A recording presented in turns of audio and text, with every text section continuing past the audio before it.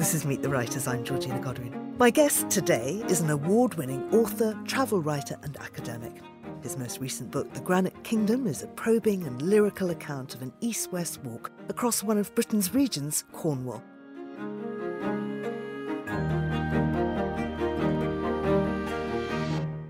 Now, Cornwall is a region that we all think we know or that we have certain ideas about, but Tim Hannigan can really make that clear for us. Tim, welcome to Meet the Writers. Thank you for having me. It's a pleasure to be here. I know very little about Cornwall, much more now from having read your book, but many of us think of it as this mystical land, the place of legend, really. What are the beginnings of Cornwall? What do we know? Well, I need to make it clear right from the beginning that I'm from Cornwall. I'm from as far west as you can go, pretty much. I was born in Penzance, and that's the place I still sort of think of as home. So everything that you know and everything that we think about Cornwall, I've always been kind of on the receiving end of that. There's a sense growing up there of this great mass of people to the east looking down towards you. So what do we know about Cornwall? It's the end of the line. It's as far as you can go in mainland Britain. And that's what kind of gives it this peculiar quality. It is still attached, just about, but it's very nearly an island. It's 70 or 80 miles from the border to the end. But the border itself is mainly formed of water, the River Tamar. So it has this not just peninsula, but very nearly insular quality. And I think that's what's allowed it to kind of gather all these projections and myths and mysteries. It has a status as a Celtic land. It's one of the so-called Celtic nations. And that's a starting point for a sense of mystery and otherness. Absolutely. Let's talk about your beginnings in Cornwall. As you say, you were born there, grew up there. I'm presuming doing all the sort of seafaring things, surfing and sailing and things. Yeah, I was a very keen surfer and kayaker from a very young age. And the sea was just all around us, so it was just involved with everything. And we were always fishing as well from a very young age. But surfing and kayaking were my kind of two main things. The sea was there kind of more deeply and more meaningfully in my family background. My dad had been a fisherman from the late 1960s until the early 1980s. He came ashore when I was a child, but fishing was very much there in the background throughout my childhood. We sort of grew up surrounded by the detritus of his fishing career. The garden was full of bits of old rope and fish boxes, and we grew up on stories of the sea as well. So it wasn't just the sea as a playground, it was the sea as a working place, which is a very different thing. Now, then you became a chef. Why was that? Because I'm from Cornwall. The tourist industry, the catering industry is what you tend to fall into unless you go away immediately. And I didn't particularly have any inclination to go to university at the end of school. Didn't really have the grades either. I went later. I studied journalism, but not until my mid-20s. And yeah, the jobs that are there are mostly agricultural work, a little bit of construction work or catering industry work. And I just by chance got a job washing dishes in a kitchen, and 6 months later I was an apprentice chef, going to college one day a week and working in the kitchen. And that became what I did. But it funded a lot of travel. It was a very easy thing to walk in and out of. So I would work for the tourist season in September when they laid off their superfluous staff. Off I would go somewhere, and then I would come back for Easter and be working again. Now, you've written many, many travel books. What was that spark for you to go off? That's a really good question, and I think it has ultimately something to do with Cornwall and West Cornwall, where I'm from. I didn't travel much as a child. Our family holiday was almost always in the Isles of Scilly, which was 30 miles west of us, as far as you could go before America. I never came to London until I was in my mid-teens on a school trip. First time I went abroad, I was 16 and I went to Spain. So that having not travelled gave the wider world a real fascination. That first trip to Spain was just sort of mind-blowing, the radical difference, the impression that it made on me. A little bit older than a lot of people would first travel. So there was that foreign places had a freshness to me which lasted for a long time. But at the same time, coming from the far west of Cornwall, this place that's almost an island, you do have a great sense of freedom. So we roamed over the whole of that peninsula. You know, you had friends who you all went to school with, but actually who lived maybe 20 or 30 miles apart, because one lot were 15 miles one way, one lot were 15 miles the other way. And it wasn't until I was an adult that I realised that's quite unusual. If you grow up in a rural area elsewhere in Britain, you probably don't know people from 15 miles away in each direction. You have a narrower sphere. So I think in a funny way that almost island quality of the far west of Cornwall gave us an openness. We thought nothing about heading off to walk ourselves or to cycle 10 miles to get to see a friend or to get to a party or whatever. So I think there's something of that.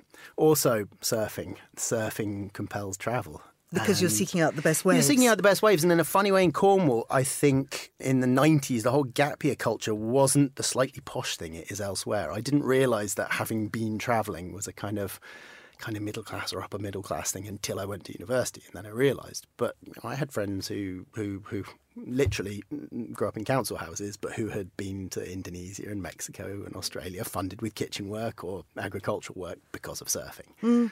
Now, Indonesia has been a huge focus of your work. You've written a lot of books about that. Why Indonesia? Surfing again. That was what took me there in the first place. Indonesia was the destination for my peers surfing when I was growing up in the late 90s, early 2000s, because it was cheap.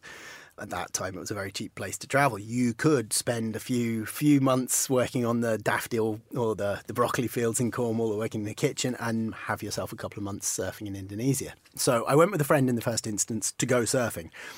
But something about the culture and the country ashore, not just in the water, caught my attention. Just the mass of stories, the mass of different islands, each with a different characteristic and a different culture. And it just hooked me really more on land than in the sea in the end. And I just kept going back, and then I went to live there. And that's where I started my writing career properly, was while living in Indonesia. And you've written about being a travel writer, and you've written about, well, I'd like to know why people call it the Great Game. Oh, the Great Game. Wow. So that's a different area. Now we're spinning away from Indonesia to Central Asia, to the sort of borders of Pakistan and Afghanistan, Central Asia. And of course you've walked through there too. Yeah, I travelled when I was sort of in my late teens, early 20s. I spent a lot of time in that part of the world, northern Pakistan in particular. And that was actually the place where I first became really engaged with history and made this connection between place and history, between geography and history, because there's just this compelling story of the imperial rivalry in that part of the world, which still continues today. In the 19th century, it was principally between Britain and Russia, also China to some extent as well, these three empires that all came very close together in that wild region of biggest mountains in the world. I mean, it's a great story. It's real kind of boy's own adventure, sort of people straying over borders and hacking their way through snow-covered passes and all of that sort of thing. So it was reading about that, for me, linked travel, the personal experience of travel, geography, place and history together as a kind of wonderful, wonderful mix to read about and also to write about. Because there were so many of those kind of, I guess you'd call them explorers / travel writers. We'd know them as travel writers now. And I wonder if it isn't slightly problematic in terms of colonialism. I also know that you have a PhD and you were looking at the critical, creative investigation of ethical issues in travel literature. And I think that's something that we could unpack. Oh, definitely. And in a way, all of this ultimately is the long trajectory, the sort of 20-year trajectory that ended up with the Cornwall book. So yeah, as a young backpacker in my late teens, early 20s, travelling in northern Pakistan, northwest India, I was seduced by these stories of Victorian heroes charting new passes, finding new frontiers and identifying the highest mountains and so on. And I think I was not particularly sensitive to the ethical issues, the power imbalances. These were all white bearded men, mostly from considerable privilege. I would have had a kind of innate sense, I think, like most people in my generation, that colonialism was bad, but it was all in the past. But at the same time, you have this kind of seduction in the stories, the great stories. I think as I read more and as I read more deeply, I recognised the kind of wider problems and the wider issues. And once I studied journalism and then studied English literature with a sort of strong post-colonial focus, I began to understand how power relates to texts, how travellers travel typically with privilege. They depart from typically a centre of power, like where we are now, London, very often. And they go to places which often are peripheral from a conventional setup. If London is the centre, then the mountains of northern Pakistan are peripheral. There's a power imbalance. The traveller is the person with the power, and the people they travel past, the people they write about, who are sometimes called travellers by academics of this kind of thing, they don't have the power and they don't get to represent themselves. And this, in a way, ties right back to what I said at the very beginning. I'm from Cornwall. I grew up with tourism all around me, with books and accounts of Cornwall written by outsiders, very much aware of them. I mean, you'd see it on the television, you'd see the holiday programme and Wish You Were Here and Jill Dando coming to Cornwall. And I was kind of thrilled about that, but it also gave me a strange sense. And what I know now, through my exposure to post-colonial theory, is that I was a travellee and they were the kind of powerful figures representing the place I was from. So that was there in my own experience. I was unaware of it. I couldn't articulate it, but it was kind of there. So I developed an unease with that initial romance around the imperial travel writing, the imperial exploration, and then around the idea of travelling and travel writing in general, because there's always this sense that somewhere there were voices that weren't being heard. And in that act of travel, there was often an implicit power, expression of power that isn't necessarily a bad thing of itself, but does need recognising and often needs unpicking. So I wonder then for you, how you felt the difference in writing about a place where you were travelling and writing about your home. Was it completely different? It's taken me a long time to get to do it. I always used to joke. People would say to me, when are you going to write about Cornwall? Because you're always going on about Cornwall.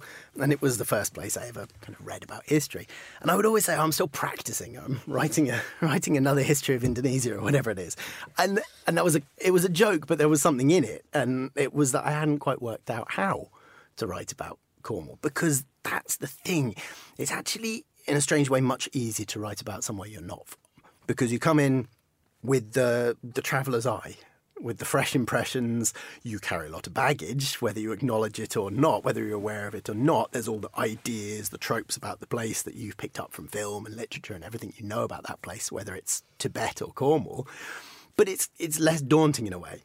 Whereas if you're trying to work out how to represent the place you're actually from, particularly if you want to do it without slipping into a kind of chippy nativism, it's really tricky. Yeah. And it has taken me a very long time to work out how to do it about Cornwall. And the answer in the end was to engage with the people who've written about it from outside, engage with all the novelists and the travel writers who've come to Cornwall and represented it, and think about how that makes me feel as somebody from Cornwall, but also how that feeds into Cornish identities as well. And to be critical in the other direction, about the things that Cornish people tend to think about themselves or express about themselves, and see how there's a relationship between the ideas, the imaginings that come from outside and the ones that come from inside. As an outsider, of course, I think of Cornwall as a touristy place, as do many people who don't live there. But tourism has been accused of completely ruining Cornwall and also of pushing out the locals. So I think those are two quite different things that you actually just put into that question. There is 100% a very contemporary, seriously problematic thing going on in Cornwall, as there is in lots of other places, which is around housing, house prices and house availability. And that's a pretty modern phenomenon. That's to do with the demand for property in general, the mass inflation of house prices, which is a national thing, but in Cornwall it has taken on a particularly grotesque characteristic, because Cornwall remains one of the poorest regions, not just in Britain, but in the whole of Western Europe. I mean, quite spectacularly on most measures of development and poverty, Cornwall is really low. I think in Britain only the former mining regions of South Wales rank worse than Cornwall on most of those poverty indicators. So when you have property prices that compare to the London commuter belt in a place like that, that's a problem. And the reason those house prices are so high is because of the way tourism has developed. It's moved from tourists being contained in quite discreet accommodation, caravan parks and traditional hotels and traditional B&Bs.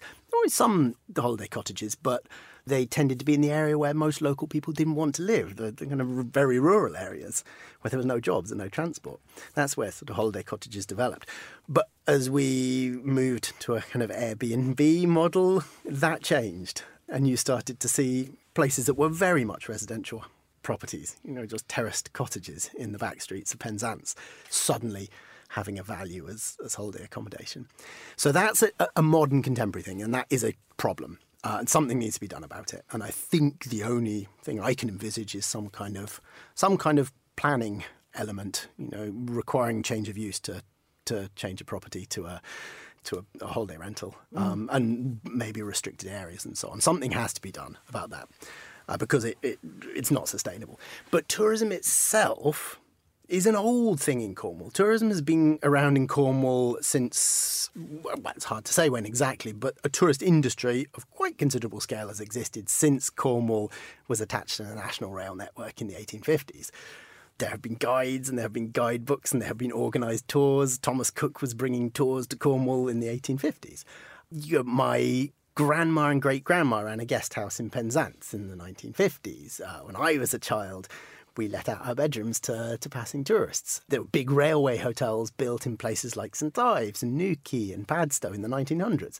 So tourism is not new. Tourism has not destroyed and eaten Cornwall. There are environmental pressures caused by tourism anywhere, of course there are, and there's a particular issue with housing at the moment. But tourism itself, I'm always careful to not sort of say, oh, tourism is a terrible thing, because it's not inherently of itself a bad thing. And it's been around for a long time in Cornwall. And of course, people have been crossing the ocean from Cornwall to and from Cornwall. I mean, all the stories of shipwrecks, of pirates, but also you talk about a very early Atlantic journey, just somebody sailing from Penzance to New York. Yeah, I mean, there's a story of emigration that's quite familiar in Cornwall, and if you've read anything around Cornwall's history, if you've been to Cornwall, you probably do pick up on the story of the emigrant miners. Cornwall was one of the first major emigration regions of Europe, and it was almost certainly the first post-industrial major emigration region. You have places like Ireland post-famine and southern Italy that were major sources of emigrants in the 19th century, but they were leaving rural poverty, basically post-industrial conditions. Cornish mining industry went into decline quite early from the mid-19th century, and emigration kicked off in a big way from then. So that's quite a well-known story. Cornish people went all over the world. There's supposedly around 3 million people worldwide of Cornish descent, mostly the product of mining emigration in the 19th century. But there are also these stories of people who went not for emigration, just for pleasure. And that was just a little counterintuitive, little-known thing I wanted to pick up on. So there's one particular story which is in the book. He was a farmer called James Hoskin from West Cornwall, near Penzance, near where I'm from. Well-established farmer, was a tenant, but of a large, substantial holding, and just seemed to have a penchant for travel. He used to come up to London just to amuse himself, come up to Bristol just to amuse himself, and then he decided to go to America just to have a look. And the great thing is, in those days, he didn't need to come up to Heathrow Airport to get to America. He was able to just hop on a boat that was right there in Penzance, 4 miles down the road from his house. It was an American boat that had come across with something to trade and was heading back with, I forget what it was, a tin plate, I think it was carrying. And he took a passage, a small boat. They had a very, very rough crossing in winter. And he was a man in his 50s. And this is in the early 19th century. So that's quite an age at that time. And off he went on this rickety ship and was several months touring around America. Very impressed by democracy. It's sort of nascent democracy at the time. He was a sort of anti-establishment figure, hated paying taxes, but was a liberal in that kind of early sense, believed in free trade, believed in minimal government interference. So he very much was impressed by that in America, but he was at the same time horrified by slavery and horrified by the racial violence that he encountered in America. When he came back, he put together his journal as a book, but it was explicitly privately published just for his friends. It was not to be for public readership. And he has a sort of preface in it in which he makes it very clear, this is for my friends only. and if it should fall into anyone else's hands, they should make no malicious comments because I am only a farmer. But he was a wonderful writer with all these kind of really fine impressions. What about people coming into Cornwall? I was recently in Falmouth and we found this little Jewish cemetery of generations, in fact, generations of relatives of my partner. Right. Oh, that's fascinating. Yeah, there's a Jewish cemetery in Penzance as well. Yeah, I mean, Cornwall is a place tied into the sea. So it's a place that has obviously been linked to the rest of the world from an early stage in a way that other rural areas aren't. And one of the things I pick up on in the book as well is that from the 18th century and before, there were black people living and marrying and having children in Cornwall. There were black Cornish children in the early 19th century. We can find them in the parish records. They existed. There would have been people from all over the world settling, particularly around Falmouth, which at the time was one of the most important ports in Britain. So it was a multicultural place full of languages. But that goes back much, much earlier.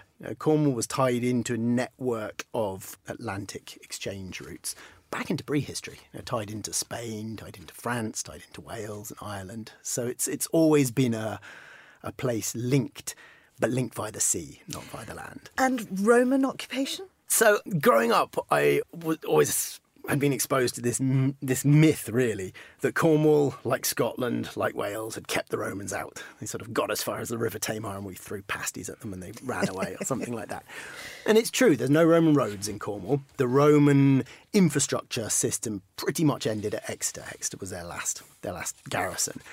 But there are Roman traces in Cornwall. There's a few villas, Roman coins were there, and it was very much integrated into the Roman economic network. But it seems likely that the Romans just left it to be run by its own customary rulers. It produced tin and copper, which were hugely important in the European trade network. They traded into that Roman-dominated Europe, but they'd been doing that for thousands of years in Cornwall already, so the Romans didn't need to take it over. It was just a pragmatic decision. They allowed Cornwall to kind of run itself so long as the tin kept coming out, which it did. They were better at doing it than the Romans were. But that did mean that when the Romans left Britain, there wasn't the kind of disruption, the social disruption, the structural disruption that you would have had in what later became England. There was no sort of civic collapse because the customary rulers, the society kind of carried on as it was, even though the big economic power that it had fed into had vanished. Right at the beginning, we were talking about the sort of magic of Cornwall and why people think it's magical. But of course, one of the big sort of magic myths is Merlin. Merlin. Well, Merlin and Arthur. Yeah, I always feel this slight sense of weariness whenever the topic of Arthurian legend comes up, because it's one of the big things, the big sort of mystical things that has attached to Cornwall. And it's something that's generated a lot of tourism. Tintagel, which is where Merlin and Arthur are sort of associated with, that's an example of a honeypot created by literary tourism. It was after Tennyson wrote The Idylls of the King in the 19th century.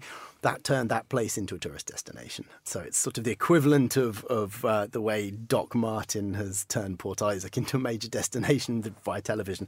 That's what happened in the 19th century. Tennyson wrote The Idylls of the King and boom. Yeah, so Merlin is part of the Arthurian stories. They're from their kind of earliest iterations, but really, really kind of ramped up in the more romantic stuff of the 19th century. As for Arthur himself, he didn't exist. I think we can say that fairly strongly. There's there's no trace of Arthur in the Welsh king lists, the Welsh chronicles, which is where we are able to identify the early British kings. British would be Welsh and Cornish, sort of non-Anglo-Saxon kings. No trace of Arthur there. The best guess is Arthur was some kind of a folk hero, a British, in terms of the sort of the pre-Anglo-Saxon occupants of Britain, the people who then became the Welsh and the Cornish, sort of folk hero for those people, probably in the period of the Anglo-Saxon settlement, where there was obviously some kind of ethnic resentment. You had these new Germanic settlers coming in, and to some degree usurping or pushing back the Britons into the West. And it seems likely that Arthur was, just a manifestation of that. He was the person, he was the hero who would fight off the Anglo-Saxons and get rid of these pesky foreigners, these pesky sort of German-speaking foreigners coming in. And obviously the places that ended up being the sort of residue of British Britain were Wales and Cornwall. So that's obviously where the traces of Arthurian myth were left. But they then got picked up by the English from a very early stage and turned into this wild sort of myth. So we've had 1,000 years of utter nonsense about King Arthur and Merlin. So it's no good looking for King Arthur or Merlin in Cornwall these days. No, you're better off looking at a Disney movie if you want to find those two. But as far as the real Cornwall goes, I mean, you are steeped in it, you were born there, but doing this walk, you must have really connected, because it wasn't like you were viewing it through a train carriage. You've actually walked every step of your land, and that must have been the most extraordinary experience. Yeah. So it was a 300-mile journey. I started on the border, which is the River Tamar, which incidentally is probably the oldest quasi-national frontier certainly in Europe and probably the world. Andorra is often said to have the oldest border, but the Tamar was set as a frontier between Britain and Saxon a couple of centuries before that, in the 9th century. So it's arguably the oldest quasi-national frontier in the world. So I started walking up the Tamar, and then I zigzagged westwards. The reason it took 300 miles is I didn't just go in a straight line. I didn't stick to the coast. I kind of wiggled down through the middle. And what that kind of really did for me, it was sort of disaggregated Cornwall. It made me realise that you can't surmise Cornwall as a single place. It's too big. And it also made me question the idea of what it means to be Cornish, because if I'm, as a person from the very far west, which is very dominated by granite, very wild, very un-English in its landscapes, exposed to the Atlantic, if I'm to look at a landscape somewhere around the far east of Cornwall, somewhere around Launceston, around the Tamar Valley, or somewhere in the south around Foy and Looe, which are very soft, very pastoral, the coast there is very gentle. If I'm to look at that and feel some kind of connection, where does that come from? It can only come from ideology. It can only come from an ideological affiliation to this piece of territory. So if I look at places that look nothing like where I'm from and say, yes, that rises something in my heart, that can only because I see it as Cornwall. And it's the same thing as looking at the White Cliffs of Dover when you come from, I don't know, Blackburn or something, and say, there we go, England. That's not because you have some natural sense of place there. It's not because they are personally familiar to you. It's a thing of ideology. And that's what I realised. So when I see bits of Cornish iconography that are not from the bit of Cornwall that I'm from, and I feel that surge of Cornish pride, that's an ideological thing. It's a nationalist thing, and it's maybe something I'm slightly more uncomfortable with now. So walking through it, realising how different it was, how varied it was, how radically it changes in small distances, for me kind of broke Cornwall apart, disaggregated it, and made me realise that my true affiliation is just with my bit, the very far west, Penwith. And I don't think anyone can really have a true embedded affiliation with an area bigger than maybe 100 square miles. And Cornwall's too big for any one person to have a genuine non-ideological affiliation with. But it is absolutely a place we should explore. And with your book in our hands, I think it's really important to have an understanding of that history, of the great wealth of ideas, of the wonderful landscape that you so beautifully describe in this book, Tim. Thank you so much. Oh, thank you. The Granite Kingdom is by Tim Hannigan. It's published by Head of Zeus and it's out now. You've been listening to Meet the Writers, thanks to the production team of Nora Hull and Monica Lillis. And you can download this show and previous episodes from our website or wherever you get your podcasts. I'm Georgina Godwin. Thank you for listening.